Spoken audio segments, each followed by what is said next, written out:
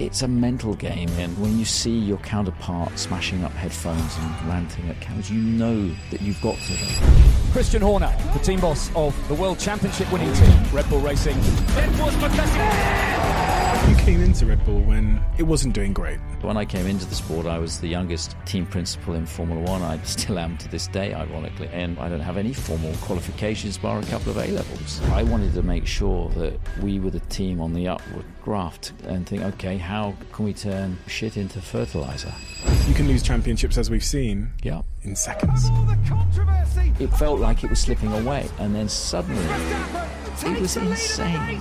If somebody came up with a script and said that's the way this season's going to pan out, nobody would have believed it. All that press scrutiny. Formula One is a very glamorous world from the outside looking in. It can be a lonely place at times. Have you ever had moments of anxiety? Yeah. It sort of crept up on me without, recognising it. Same. And it's just your body telling you that, there's a lot going on here.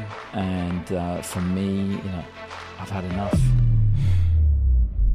When you look at your competition, which has been Mercedes, yes, why do you think your team will win? I think that... Without further ado, I'm Stephen Bartlett, and this is the Diary of a CEO. I hope nobody's listening, but if you are, then please keep this to yourself.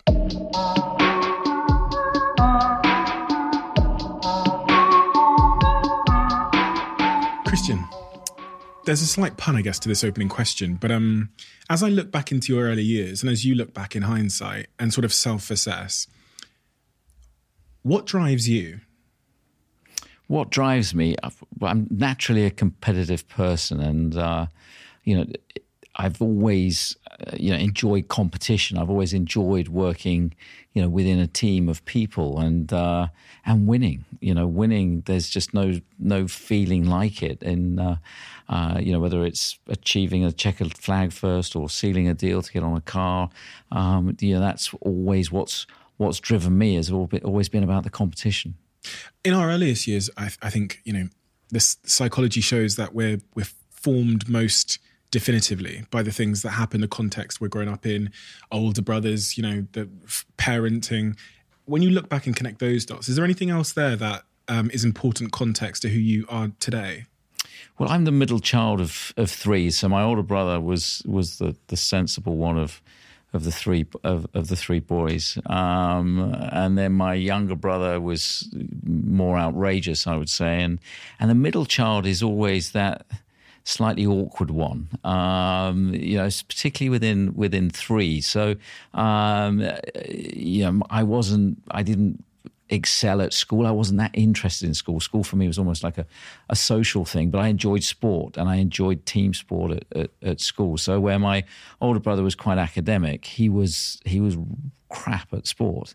Whereas, I played in the football team or the cricket team or whatever was going. And, I just enjoed that. And I think that, being a middle child, you're always slightly different. The younger one's always ends up being the spoilt one. The older one's a sensible one, and the middle one tends to be in his own lane. Certainly from the middle children that I've met. What did you think you were going to be when you grew up? I wanted to be Evel Knievel. I wanted to be a stuntman. And then there was a program, The Fall Guy, with Lee Majors in it, who drove around in a big truck and so on. And he was a stuntman, and I thought that was super cool. So I was always fascinated by cars and speed and so on. So that attracted me to, just the world of engines. And from a very early age, from about 12, I was pestering my mum because I knew my father wouldn't buy me one to buy a motorized go-kart. And I saved up what I had, and then for my 12th birthday, we found this thing in the back of a newspaper, this secondhand sort of 20-year-old go-kart, and it was too low to drive around a farm or on the grass. So we found a track, and suddenly I discovered this.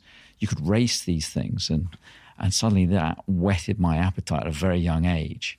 And Nigel Mansell at the time was a complete hero of mine. I was starting to get into into Formula One. So from a very early age, I became almost obsessive about wanting to be a racing driver, to the point that I didn't want to grow any taller. I got, to 5'7" and thought, I don't want to grow any taller. I was almost willing myself to be short.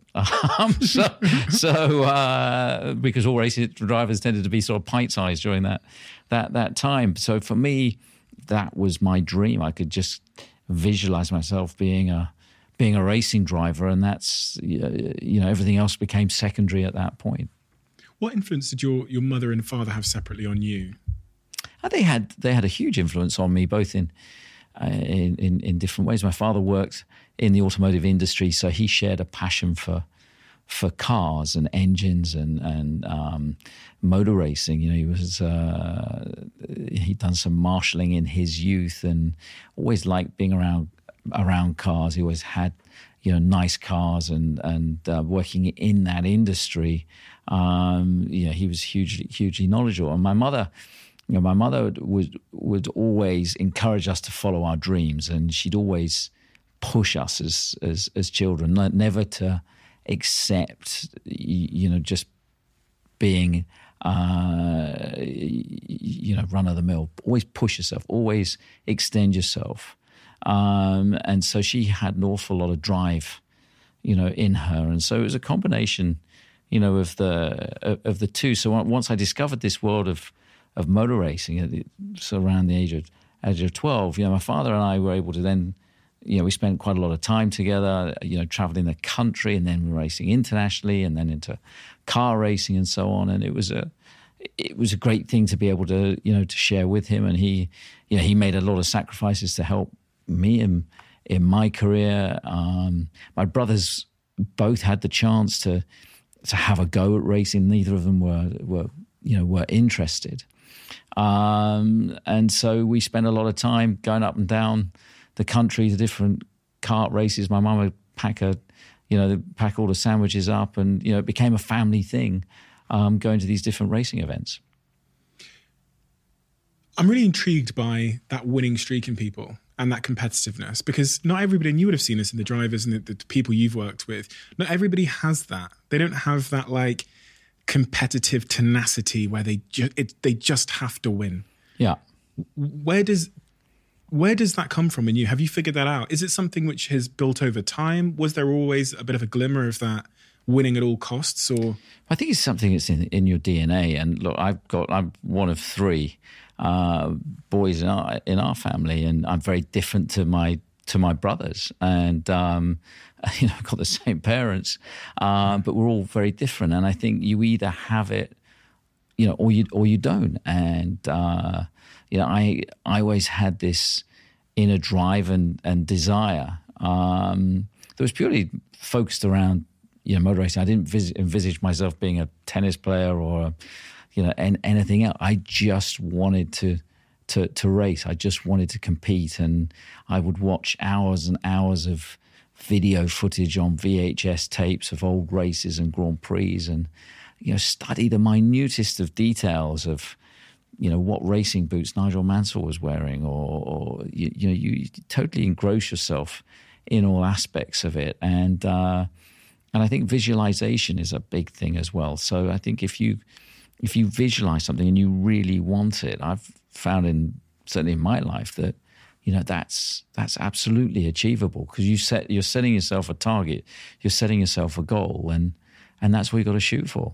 There's a lot of talk around visualization. I think there was a book that came out called The Secret, which somewhat painted visualization as a supernatural force in the world that kind of conspires to give you what you want. Mm-hmm. When you talk about visualization, do you see it as a supernatural force, or do you see it as much more of a practical satellite navigation of? I think you could see it as both in many respects. I'm probably more practical in my thinking, so I'm not engaged with the supernatural.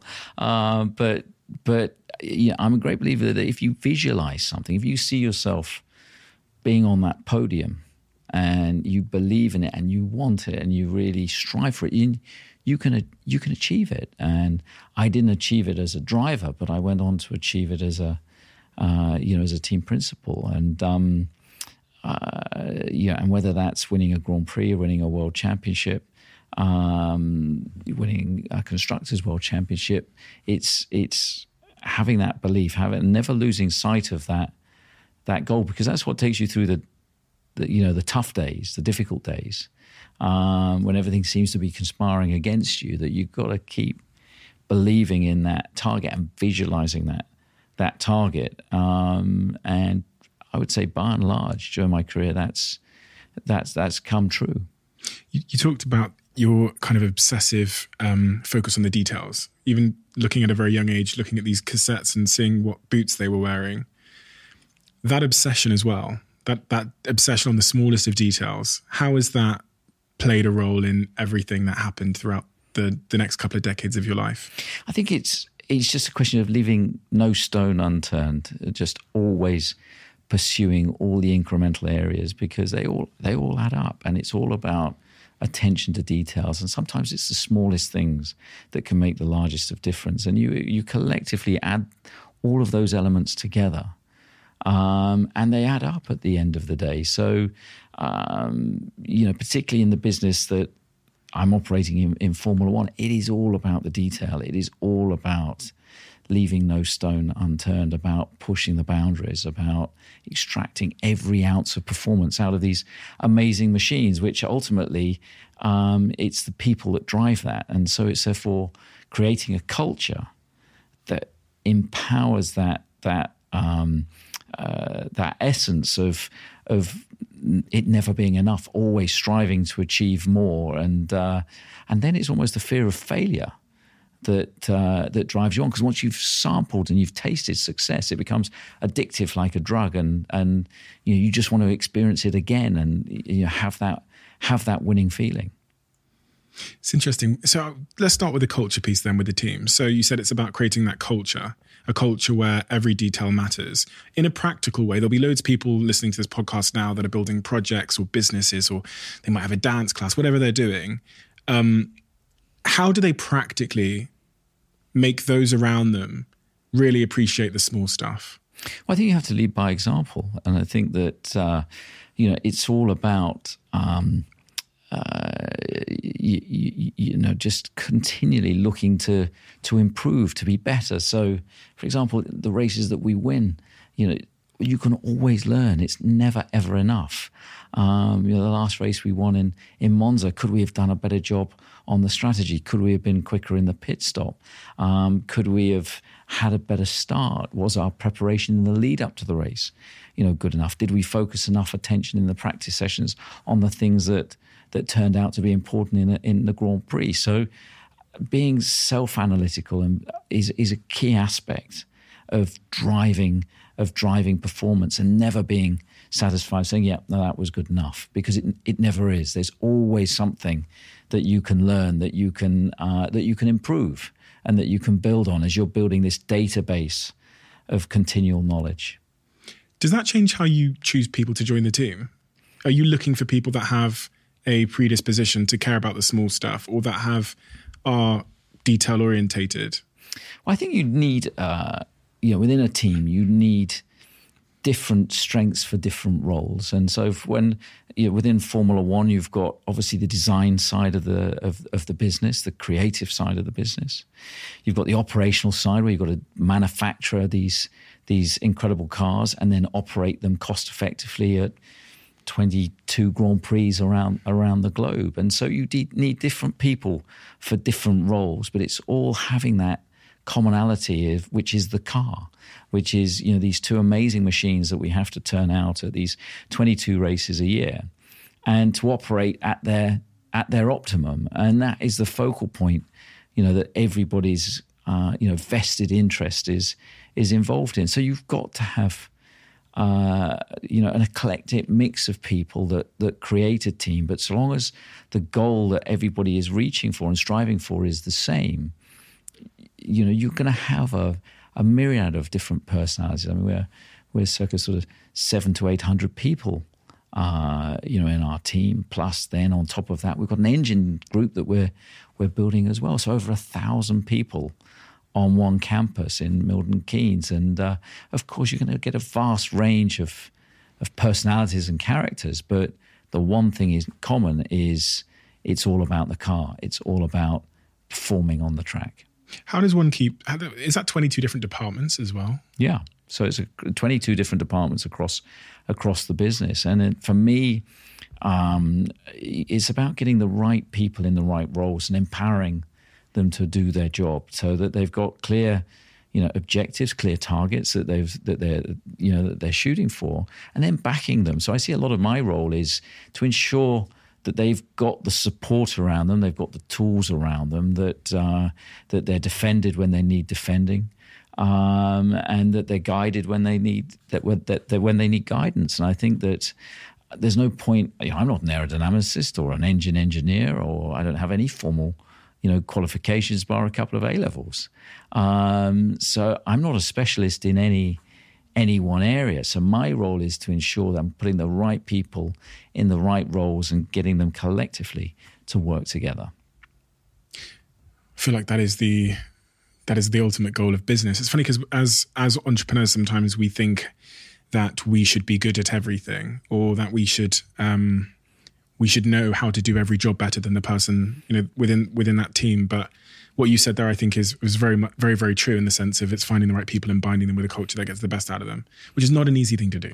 It's not, because there's a lot of pride. People have egos as well. But I think it's accepting where your strengths and where your weaknesses are. And I think that not everybody can be a phenomenal aerodynamicist or a engine engineer or a chassis designer or a number one mechanic, and it's a matter of identifying the right people for the right roles and empowering them to get on their job. There's no point me employing Adrian Newey as probably the best aerodynamicist in the history of the sport, and then telling him how to do his job, or telling Max Verstappen how to drive a car. You can point out things that you're seeing, and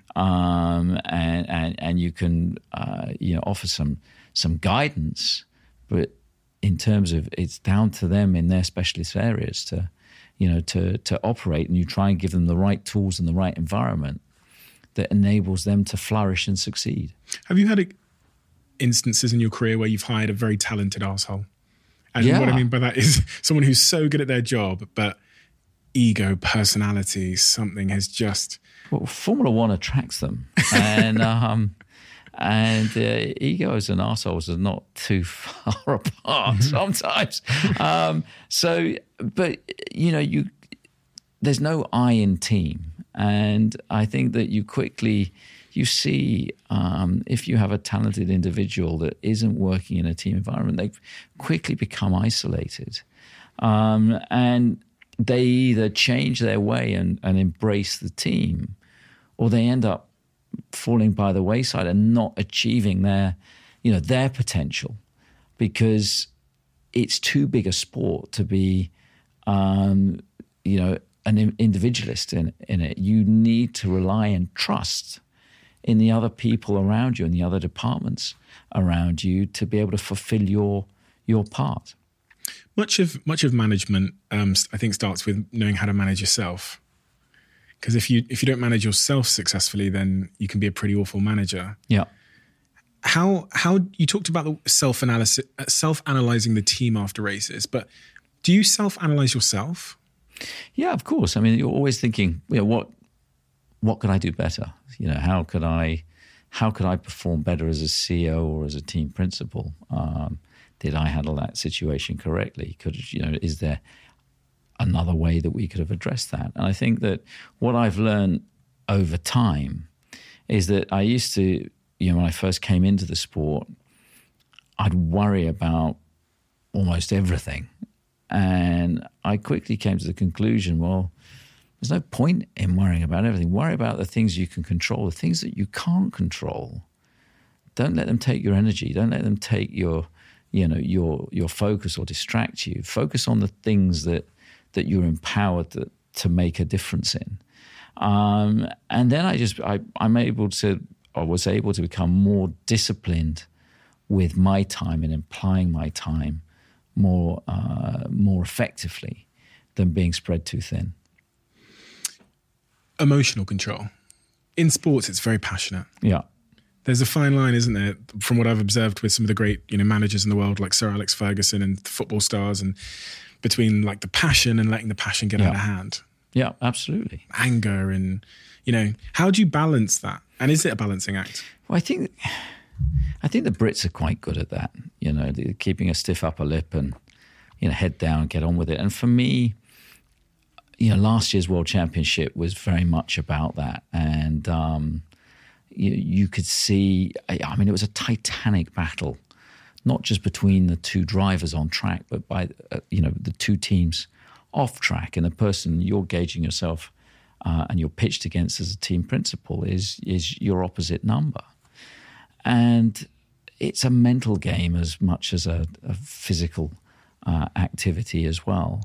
And of course, it was the first time that team in the 7-8 year period had come under any form of pressure. And I think you see people's true personalities and what they've really got when they're under pressure. So of course, when you see your counterpart smashing up headphones and pointing and ranting at cameras, that you've got to them, because then that if they're venting in such a way and they're feeling that pressure, that the people beneath them are going to be offloaded onto as well, that they're going to be on the receiving end of that.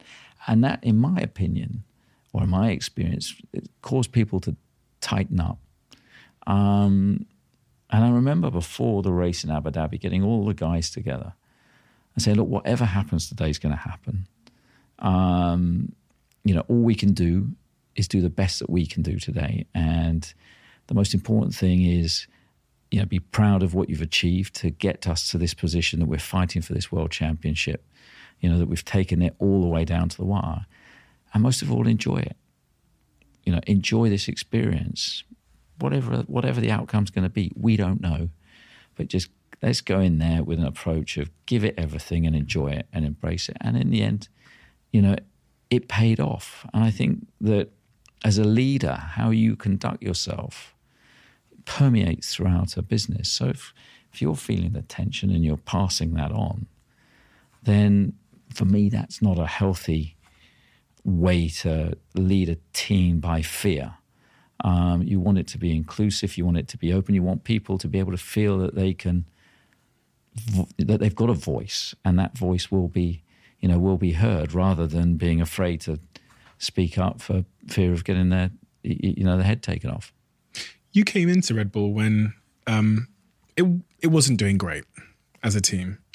And over the next 6 years, you really turned that ship around.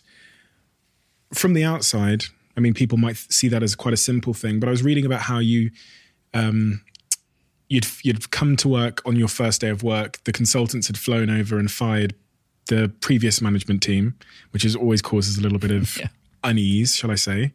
And then they fly out and leave you there. And then from there, you've got 450 people in this team that's kind of dysfunctional. It's not reaching its potential. Yeah. Tell me, because there's a lot I always think about going into companies where there's an existing culture and how you unpick it and turn it around. Tell me how you did that at Red Bull. Well, that first day I arrived, I remember arriving in the office with a secretary that was in tears because her previous boss had been just fired. There was unopened Christmas cards on the desk, a half-drunk cup of coffee, and a fairly disgruntled workforce that had been through a revolving door of management changes whilst the team had been, owned by Jaguar. So it's like, okay, how am I? What's my game plan here? And my plan was engage with the people, understand what are the issues, listen. Spend the next few months just listening and form your own picture. And so, that's what I did over the first couple of months. I spent time walking around the factory, engaging with people, listening. And then the picture started to come clear that there were pockets within the team that that, there was real capability and talent, but it was just clear that they weren't working collectively. There was this blame culture within the business where the drawing office blamed Aero blamed the wind tunnel, R&D blamed production, the race team were blamed everybody. And there was just this blame culture that there was no accountability or collective, responsibility. So it was then a question of, okay, how do we unpick that and how do we create the glue to bring this together? And for me, what was really needed was technical direction. And I thought, well, look, I'm going to go after the best in the business.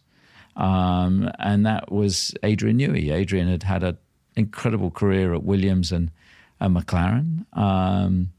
And, there'd been, a couple of years where McLaren hadn't been delivering at its potential. And you could see that business was changing, and it just felt like there was a window of opportunity. So, I made sure I got to meet Adrian, and then I built up a relationship with him and his then wife, and then managed to convince him to come and join the team.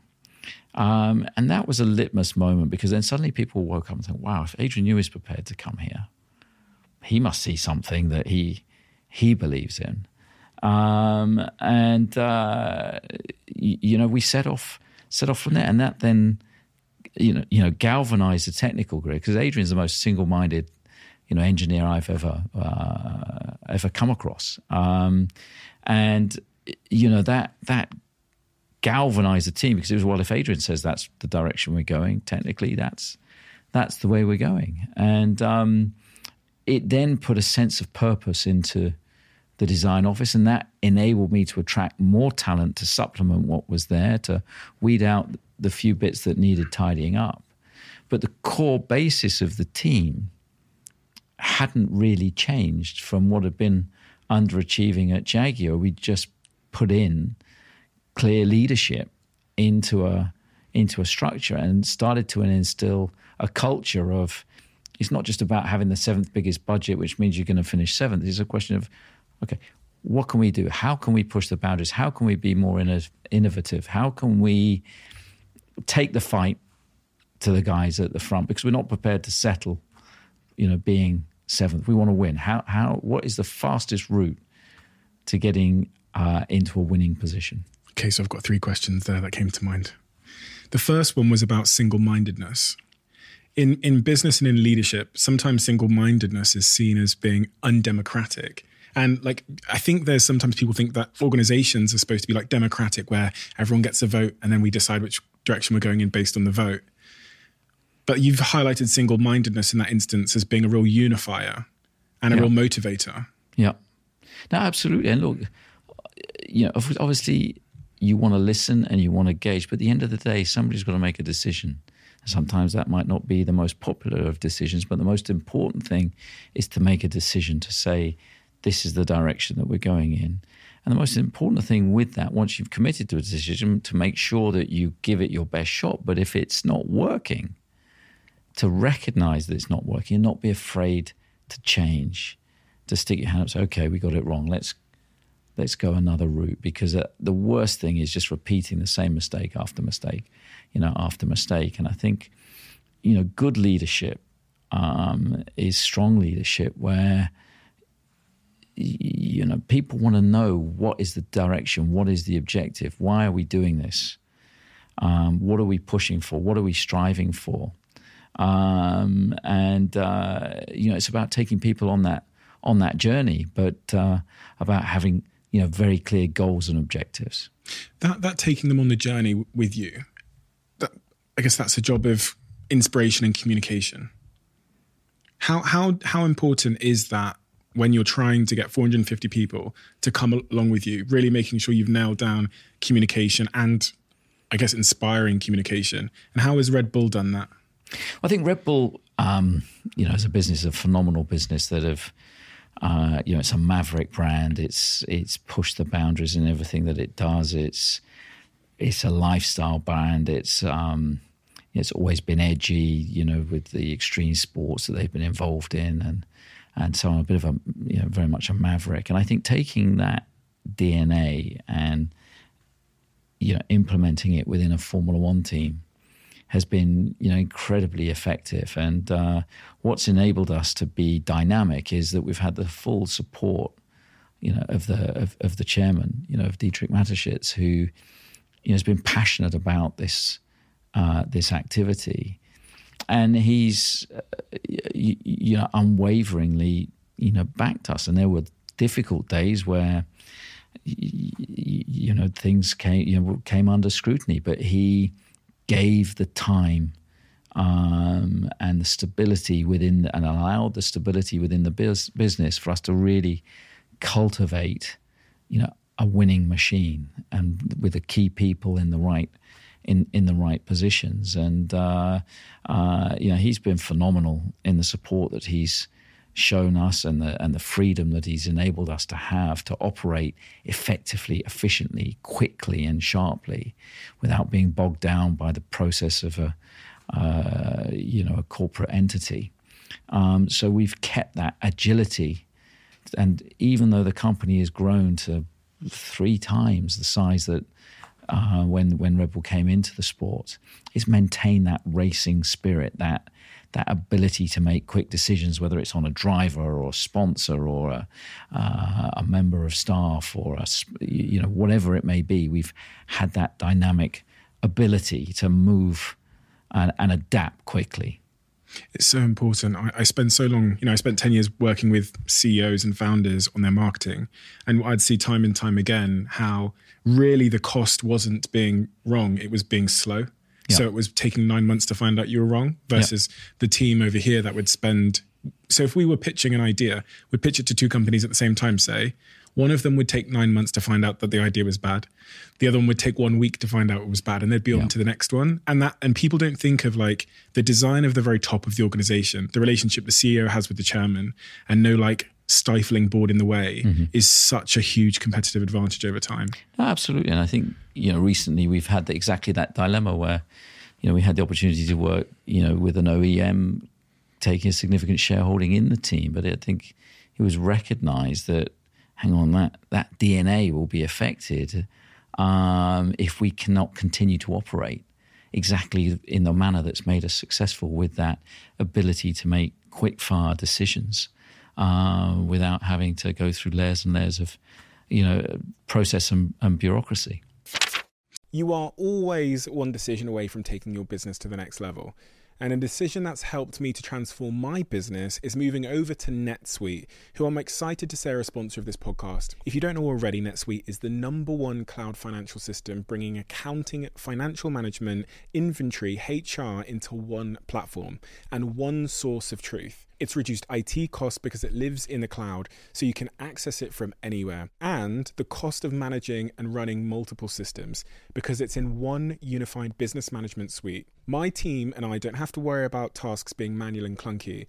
And it means that I can be more efficient and to focus on more important things like bringing you the best episodes and guests on this show. So I become one of the 37,000 companies that have already made the move over to NetSuite. NetSuite has extended its one-of-a-kind flexible financing program for a few more weeks. So head to netsuite.com/Bartlett for a free product tour. Back to the episode. You talked about innovation being both at the heart of the Red Bull brand, but also it being a big component of what you brought to Red Bull to make it a winning machine. How did the Red Bull team innovate versus other incumbents? Well, I think we grabbed the regulation. So initially it was about building and making sure that we got the right tools. So from 2005, when Red Bull came into the sport, for the first 4 years was about recruiting Adrian, getting some other key people around him, making sure that we got the right simulation tools and our wind tunnel was delivering reliable results. And then a big regulation change came for the 2009 season, which felt like a clean sheet of paper for this group to really grab hold of. And it was a big regulation change at the time. And we got it right, or mainly right, because there was contention with the governing body about something called a double diffuser, which certain teams had and others didn't, but it got caught up in the politics between the governing body and the commercial rights holder and the teams who were all arguing for a bigger share. And we sort of got caught in the crossfire of that, when it was really about Ferrari and the FIA and had nothing to do with Red Bull. But we come up with a competitive car. And then suddenly, we were able to start competing and start winning. And we were making mistakes, but we were fast, we were challenging, we were winning races, and we lost out on that championship at the end of the year to Jenson Button and Ross Brawn because we'd had a weak start due to this regulation discrepancy. But then from 2010, we took that momentum into that year, and we were still a little rough around the edges, but we managed to, basically polish ourselves enough that we came out with both championships at the end of 2010. 11, then we went on and was a totally dominant year. And then a big regulation came for 12. We had to adopt to that and won it at the final race in Brazil against Fernando Alonso. And then stability into 2013 saw another dominant year for the team. And then obviously it was a complete reset because when 2014 came along, all of the engine regulations changed to this V6 hybrid. And we were completely out of bed. The engine that we had was nowhere near the competitiveness of certainly that Mercedes had come up with. And suddenly you go from being serial winners to turning up at a race and not having a chance of success. And that was tough to keep the hearts and minds of the people, having been used to winning, to suddenly turning up and, if we're lucky, we won 3 races that year that were all opportunistic. But, in terms of competing for a championship, no chance. How do you do that? How do you keep their hearts and minds motivated, focused? I think you identify again the area that's causing the weakness and look to address it. And focus on the bits that you can control. So the engine we couldn't control. That was from a third party, supplier. We could put pressure on them. We could try and assist them with tools that we had. But all we could do is ensure that we made the best chassis that we could possibly make, that we got the best drivers and we got the best out of them. And so, races that weren't sensitive to power, we could challenge and win those, whether it was a Monaco or it was a Budapest type, circuit, and then look to address the weakness. And it took us until 2019, and again a big change from one engine supplier to another manufacturer, to Honda, to suddenly have that ability to start challenging for victories and start to build a championship challenge. I didn't realise that in Formula One there were so many changes with engines and regulations so often. It's changing all the time. Sometimes even in the year, really, changes are introduced, and we've seen that this year, and it's not uncommon for clarifications or technical directives, sometimes hidden behind the grounds of safety, to be introduced. And it's about how you adapt to those changes. And that's a question of culture, right? It is. It's, you can push against it, but at a certain point you've got to accept it and get on with it and think, okay, how can we turn shit into fertilizer? At the end of the day, and you've got to embrace the change and you've got to go with it. When I look at my competition in all the industries that I'm competing in professionally, I could tell you the answer to the question why I will win. Like, I have my thesis as to why me and my team will beat them. Yep. Based on, it might be culture, it might be philosophy, it might be we care more about this thing, and over the long term that's going to pay off. When you look at your competition, which has been Mercedes, yes, for in all the press and on the racetrack over the last couple of years, why do you think your team will win? I think that there's several factors. I think that some things, performance is always cyclical, and Mercedes went through an incredible winning spree, longer than we certainly did, and at some point that was always going to come to an end, whether it's through complacency or whatever causes that. And I wanted to make sure that we were the team on the upward graph to capitalize on any sign of weakness. And I think, there were several components. One, of course, is the driver. The driver played a key role, in that Max Verstappen, emerging as this exciting, determined character. And you will not meet a more determined personality or driver with more commitment and passion than Max. And the team just having this inner belief and again, pushing all of the boundaries, operating at a level that was taking ourselves out of our comfort zone, whether that be world record-breaking pit stops, aggressive strategies, attacking strategies, taking calculated risks, with high risk, high reward, and with very much an attitude of we've got nothing to lose. We've got to throw everything at this. And I think it just in the end came down to desire, that there was more desire. And the way that we applied ourselves as a team under massive pressure, we dealt with that pressure, in a very together manner. How hard do you push people? I know you said you let them get on with their job and that they know better than you do at what they're there to do.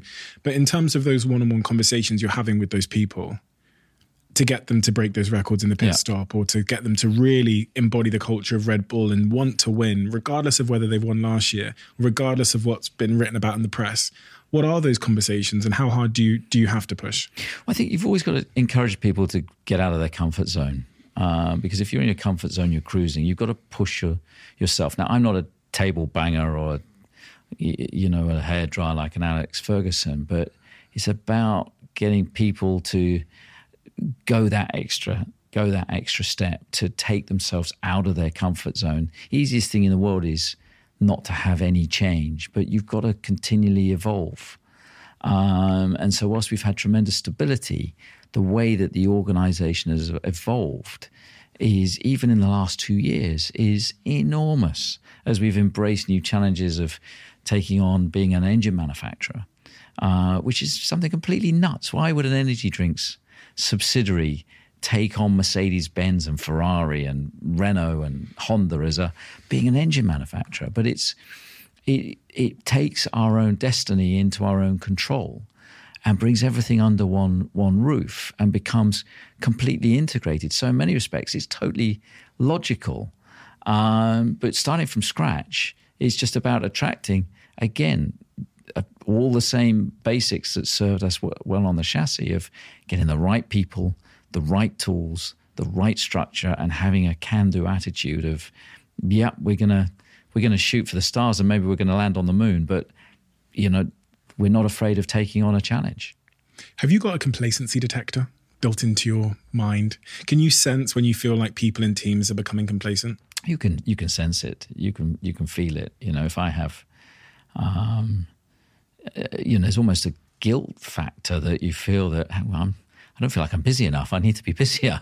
And you push yourself, and I think in turn you end up, pushing other areas of the business. And I think COVID was a phenomenal challenge that took everybody by surprise. And again, it's how do you take on that challenge?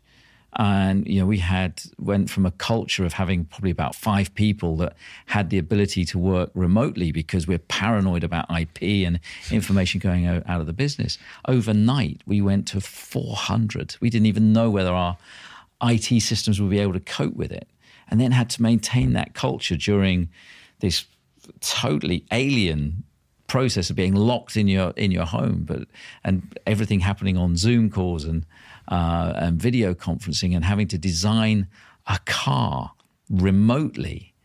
But by keeping that essence of team and communicating and talking, we managed to embody that sense of team. And I think that was a big factor in why we came up with such a competitive car for the 2021 season, because what we'd done through COVID in keeping that essence of team together just gave us a better product for 2021.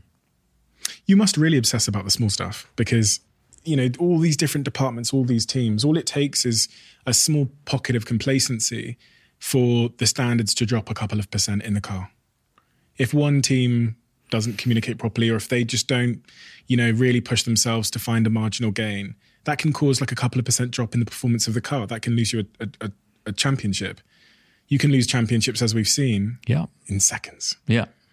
After years of work, just a few seconds. But I think what we've managed to develop within the business now is this again, culture of not wanting to let the side down, not wanting to be the link in the chain that breaks. And, whether that's from, van drivers hitting deliveries of, to suppliers, to machinists or designers or technicians at the circuit or mechanics or engineers. That runs the whole way through the business, that nobody wants to let the side down. And I think that everybody's got that vested interest in seeing those cars, succeed. And when they do, the sense of pride and fulfillment. And of course, you have to celebrate success. You have to enjoy success, because it's not going to happen every single day. You're going to lose a lot more races than you're going to win. So when you win, embrace it, enjoy it, celebrate that moment, which is what we do as a team after every single race. If we win a race, we get everybody together with a champagne after the race in the race bays on a Monday, afternoon to celebrate that success. And if we haven't won, we'll talk about, okay, why didn't we win? What do we need to do better? Even when we won and we've celebrated, we're saying, okay, how can we still be better? How can we improve, on this? And getting everybody to share that moment, to share in that success is something that's so, so important, because then everybody collectively feels it. After you won the title in 2021, how did it feel? 2021 for me personally was a hugely challenging year, because there was the pressure of everything going on track. There was an awful lot going on off track as well, as we're building this engine business. And so you're recruiting from rival teams, and because Mercedes being UK based, there was a lot of people coming out of Mercedes that heightened the pressure. There was then a big PR battle as well. So you're in front of the cameras every week. You're having to defend your position or defend your driver, and it was very concerted in all directions. You could feel the pressure and building. It was like a heavyweight bout from round 1 in Bahrain through 22 rounds to when we got it to Abu Dhabi. And we went into Abu Dhabi equal on points, with Max being a head virtue of race victories. Mercedes had gone there with the barristers because they were convinced that Max was just going to drive into Lewis, I think, on the first lap, and they'd be arguing it out in the stewards. But we qualified on pole, and then for the majority of that race, we felt that decisions went against us at the beginning of the race because Max had made a pass and Lewis had cut the chicane, but he wasn't told to give the position back. And everything we tried in that race, it felt like it was slipping away. And so what was going through my mind was like, how am I going to pick the guys up, after those? What am I going to say to Max?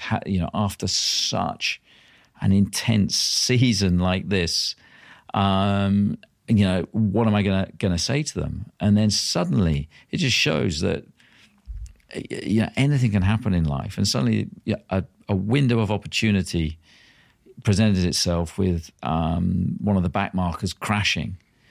And we had to be on our feet. We took the risk. We made the pit stop. We bolted on a new set of tires, and Mercedes went defensive and conservative. And that gave us a window of opportunity to challenge for one racing lap. And with a fresh set of tires and Max Verstappen in your car, he was going to go for it. And so when he pulled the move off at a corner that we completely unexpected, I think Lewis totally unexpected it because he left the door open there, trying to get a good exit onto the straight. It was like, oh my God. And then they're going down the straight, they're side by side, and they get to the chicane, and he went in a little bit deep, and the strength of the Mercedes engine on the straight line. You've got to get the exit onto the next straight, and then they're side by side. And then he managed to keep and protect the inside line into the next left-hander. And you know at that point it's done, bar, something breaking on the car. And then the feeling of just everything being lifted. And to see him after 7 long years of, we've been nowhere. We hadn't even been able to challenge them. And then suddenly to see everything culminate in seeing your driver and car and team cross the checkered flag to become the world champion, that was just, it was very emotional, and you just felt all this pressure suddenly lift from you.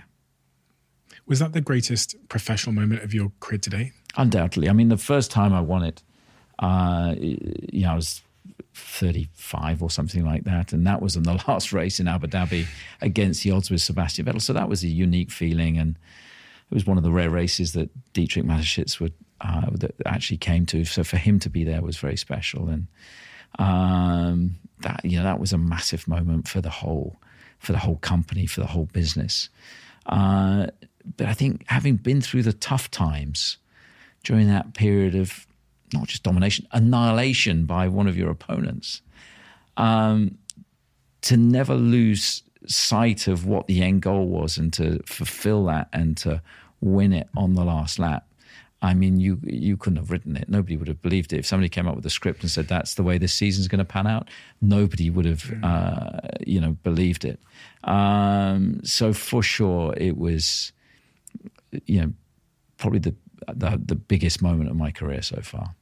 And the whole world was watching. I think if people weren't into the F1, someone sent them a text and told them to turn the TV on at that point. I remember that's certainly what happened with me.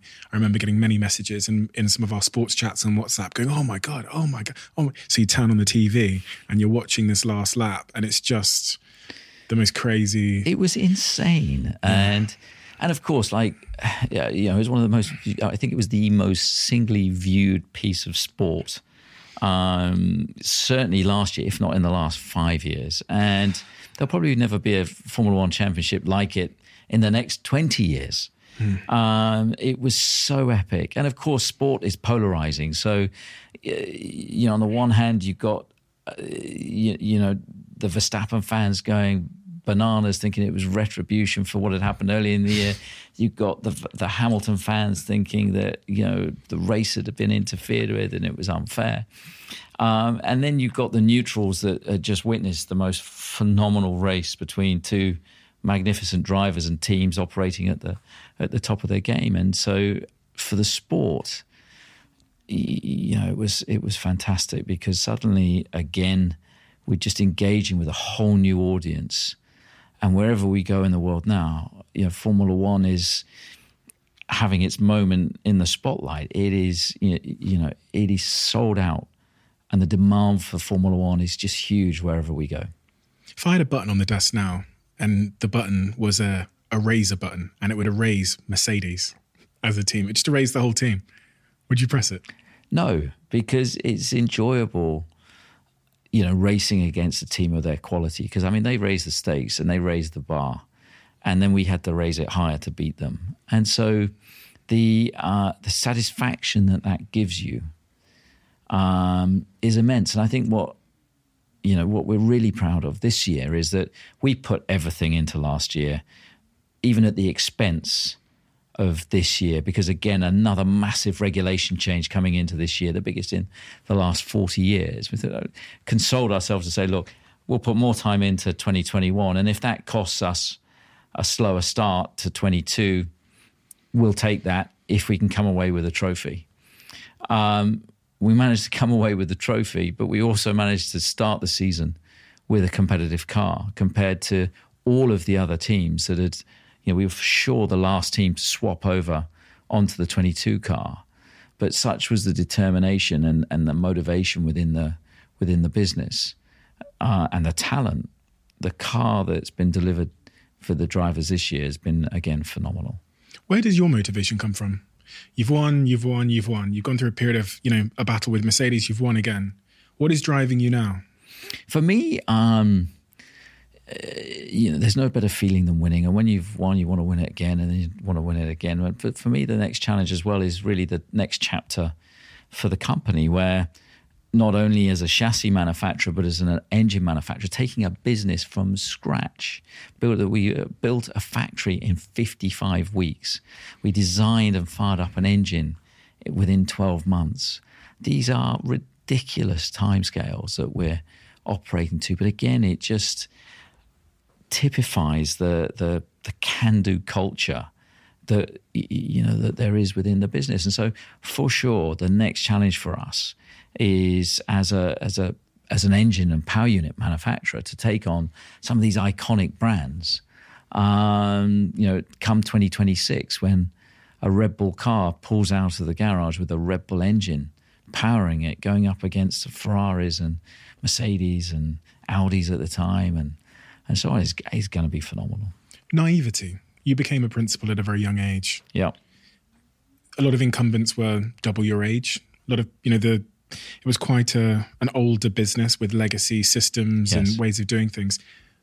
People often view naivety in youth as a disadvantage. How was your naivety an advantage to you in hindsight? Well, I turned it to an advantage because I think people underestimate youth. And for me, age was never a barrier. It was just a number, and it's how you apply yourself. So when I came into the sport, I was the youngest team principal in Formula One. I still am to this day, ironically. Really? Yeah. Jesus. After 18 years. Wow. But, there were guys that had been in sport, icons of the sport, whether it was a Bernie Ecclestons or Ron Dennis or Flavio Briatores or Jean Todt running Ferrari, and even Eddie Jordan was still around with Jordan Grand Prix at the time.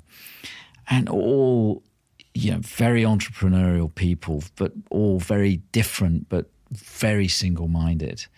And again, it's how you conduct yourself. And I didn't go into that forum banging tables or anything like that. I looked, I listened, and I would say something when I felt I had something to say.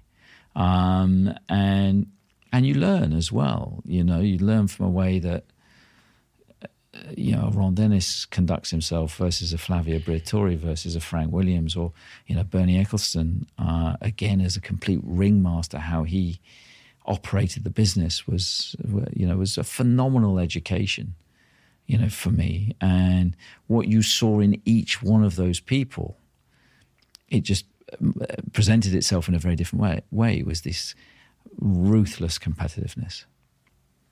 When you have a ruthless competitiveness, you're obsessed, you want to win, you're traveling 6 months a year to compete and to win. You're consumed in these external battles with the media and on the track and off the track and with this team and Mercedes and whatever else. How do you then be a husband and a father? Do you know, that is the one thing that keeps you grounded. And, I'm very fortunate. I've got a really supportive wife who's obviously experienced high-pressure situations herself, of having to deliver and knowing what the scrutiny of Jerry Halliwell, for anybody. A media-operated world is like. So she, she's been tremendously, supportive. And I have 3 children, and they're what keep you grounded. They don't care what you do as a job at the end of the day. My 8-year-old daughter is obsessed with horses at the moment. My 5-year-old boy is just wanting to, make Lego and F-16 fighter planes.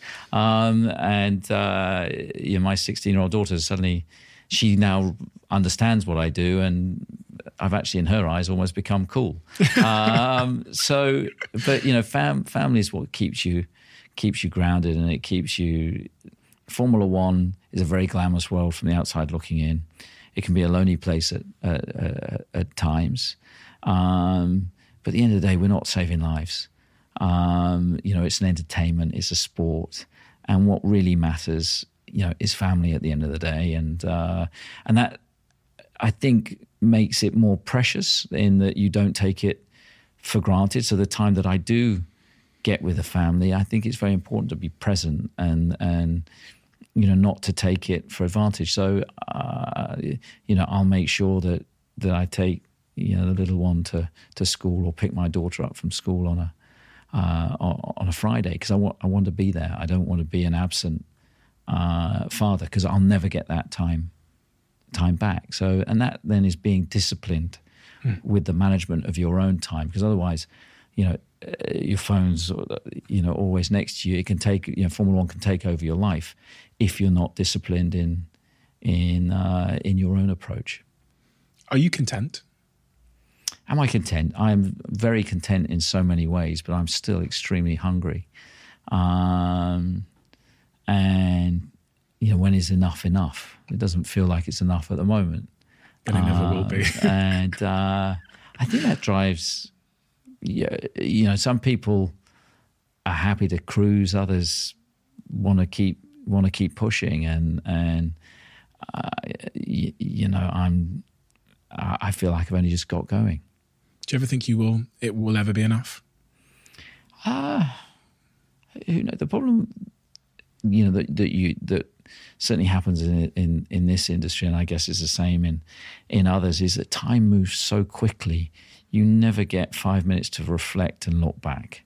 You're always looking forward. This championship, the chapter will close. We'll enjoy it for a couple of evenings, and then it's all about the next one. And so you never get time to reflect. So actually, sitting here talking about some of the stuff in the past, actually, you start to think back. And I think it's only when you get to the end of the journey that then you get time to reflect. And I think when I get to the end of my journey, I will go away and do something completely different. I'll be a sheep farmer or something like that. But I think, but I don't see that in sight at the moment. Could you ever imagine there being an end to your journey? Is that something you can foresee now? Could you imagine getting to the day where you think, do you know what, pina coladas for me? Do you know what, I go to work, and every day I enjoy what I do. I'm grateful that I'm paid to do a job that actually I do it for free, because you enjoy it, you love it. I enjoy working with the people. I enjoy the sport. I enjoy the competition. I'd probably be completely unemployable in another form of life. And I think if you've got a passion for something that you do it that much better. Money at the end of the day is just a valuation of success. It shouldn't be the reason that you go to work. For me,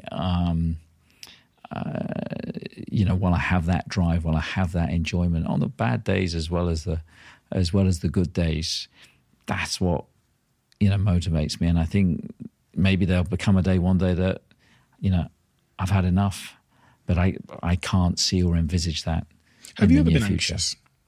All that press scrutiny, all the pressure you described. Have you ever had moments of anxiety? I think about 10 years ago, when we were in the height of a championship battle, back in 2012, I can remember feeling that my breathing, I became self-conscious of my own breathing. And then when you start thinking about your breathing, you start overthinking things. And for me as an analyst, I think what is going on? Have I had too much coffee? Did I have a Red Bull or too many Red Bulls, this morning or whatever? And I couldn't identify, what it was. And it was only, when I spoke to the team physio, I said, look, I'm just conscious of my breathing and it's made me feel a bit dizzy, and I think I've had too much coffee and this, that and the other. And he said, well, it's probably a bit of anxiety, and so I'd never, I thought that was a form of weakness. And then I read about it and I spoke to a couple of people about it. And, you then learn to control your breathing and so on. And I could then recognize if I felt during that period this feeling start to come on, just to to breathe normally, to not take short breaths, but to be taking, deep breaths and so on. And it sort of crept up on me without, recognizing it. Same. And it's not a weakness. It's just your body telling you that there's a lot going on here, and it's way of protesting, and that's what was happening to me at that time. And I recognized it and managed to to address it. And there's so many ways, whether it's meditation or just exercise or as I say, breathing, that and I was able to then, if ever I got those symptoms, I was able to recognize it and say, okay, hello, I know who you are. I can deal with you. Did you ever seek out therapy? Did you ever go get a therapist? I didn't. I mean, my wife is pretty together with all these things, and she'd experienced the same thing, whether it was before a show or some of the stuff they did was insane, crazy, and so she helped me, with it, and to embrace it, to recognize it, to sort out your breathing. I tried meditating. I couldn't either. And I admire her 'cause she has the discipline to do that every day. I just haven't got my mind is too active. But just definitely learning to deal with it, and it passed. It passed. It was with me for a couple of months, and it passed. And I think it was just my body saying, "Okay, stress overload here. Give me a break." It's what everyone's body seems to do. Gary Neville said to me when he was sat here that he'd been going at such a pace for so long that one day after reporting on, I think it was the Arsenal game, he's in the commentary box and he just collapses. Yeah. He goes to the doctors. The doctor says, "Listen, Gary, you're going too fast. You've been doing it for too long. You need to slow down." Yeah. He hasn't. Yeah. But it's funny how the body will tell you before you admit it to yourself. 100%. 100%. My last question to you before I just ask you this one in the book is, on a personal level, what are you working on? I understand your professional ambitions. It's very clear. But on a personal level, when you think about what you want to improve about yourself in your personal situation, what is that? I think it's just trying to be, the best father that you can be, the best husband that you can be. I think that, we're all aware of our own mortality, particularly with events like, who thought the Queen was gonna die with that. And again, and that just brings it all home to you that, we're on this planet for such a short period of time to, do as much as you can with the time that we have here, and to ensure that you make time. Because we're all, particularly in Formula One, you're chasing time all the time. Your life is dictated by the stopwatch, but it's important to make time to be able to have, that incredibly important family time, just to be able to chill out, which sometimes is difficult to be able to relax. Is sometimes a tough thing to do, especially if you're working at on a high tempo. But as in work, you can always be better. You can always do better. Eddie Hearn said that to me. Obviously, his book is, I know you've spoken to him, but his book is called Relentless. So he is someone that I don't think is willing to relax at any cost. And I hear that quite often. We have a tradition here where the last guest asks a question for the next guest. They don't know who they're writing it for. Right. And the question that's been written for you is quite an interesting one. I don't get to see it until I open this book, but the question that's been written for you is, it's going to be taken in many ways. Okay. How will you control your own greed? How will I control my own greed? I think greed and jealousy are two very destructive components. And I think I've never been a greedy person, but I think you're greedy for titles. Greedy for titles in that respect. But I think, you need to be magnanimous as well. And I think that if you're fortunate enough to, achieve success, the most gratifying thing to be able to do is to do something good with it, to empower something, either whether it be through charity work or just making a difference for good, because it's not just about the trophies and the plaudits. It's sometimes about doing something good as well. Do you spend enough time thinking about that? I don't. I'm gonna admit I don't. We can always do more. Yeah, you exactly. can always do more. Yeah. And when you do something good, and that can be more rewarding than winning a race, than that, the feeling that gives you think, actually, I should actually do more. There's almost a bit of a bias with the mind when you feel like you're constantly running to keep things moving and throwing coal in the engine, that you think, I'll do that thing when, I'll be the philanthropist when. Yeah. And I remember one day sitting here with someone who said the correct approach, Steve, is to make sure you don't cut down the forest and then donate to the bees. Yeah. You're learning to do both at the same time, effectively. Absolutely.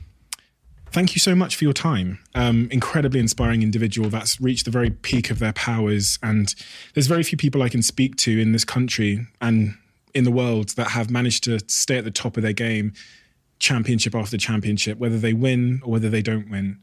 And that reinvention and what sits behind that in terms of team and culture and philosophy and optimism and attitude is so fascinating to me, because winning is one thing, but continuing to win with new people as the world is changing, as regulations are changing around you, is a completely different task, especially in such a technical industry like yours, where there's so many components that you have to leave to trust. So it's so inspiring to read your story. And it's so wonderful to see F1 becoming more and more popular in culture, because there's so much about it that I think teaches us lessons about life and teamwork and all of these really important fundamentals. And yeah, it's an honor to meet you as well, because from an entrepreneurial business standpoint, you're an inspiration to me for so many reasons. So thank you for the conversation today. Thank you for being so honest and open, and I appreciate your time. No, thank you very much. I've enjoyed it.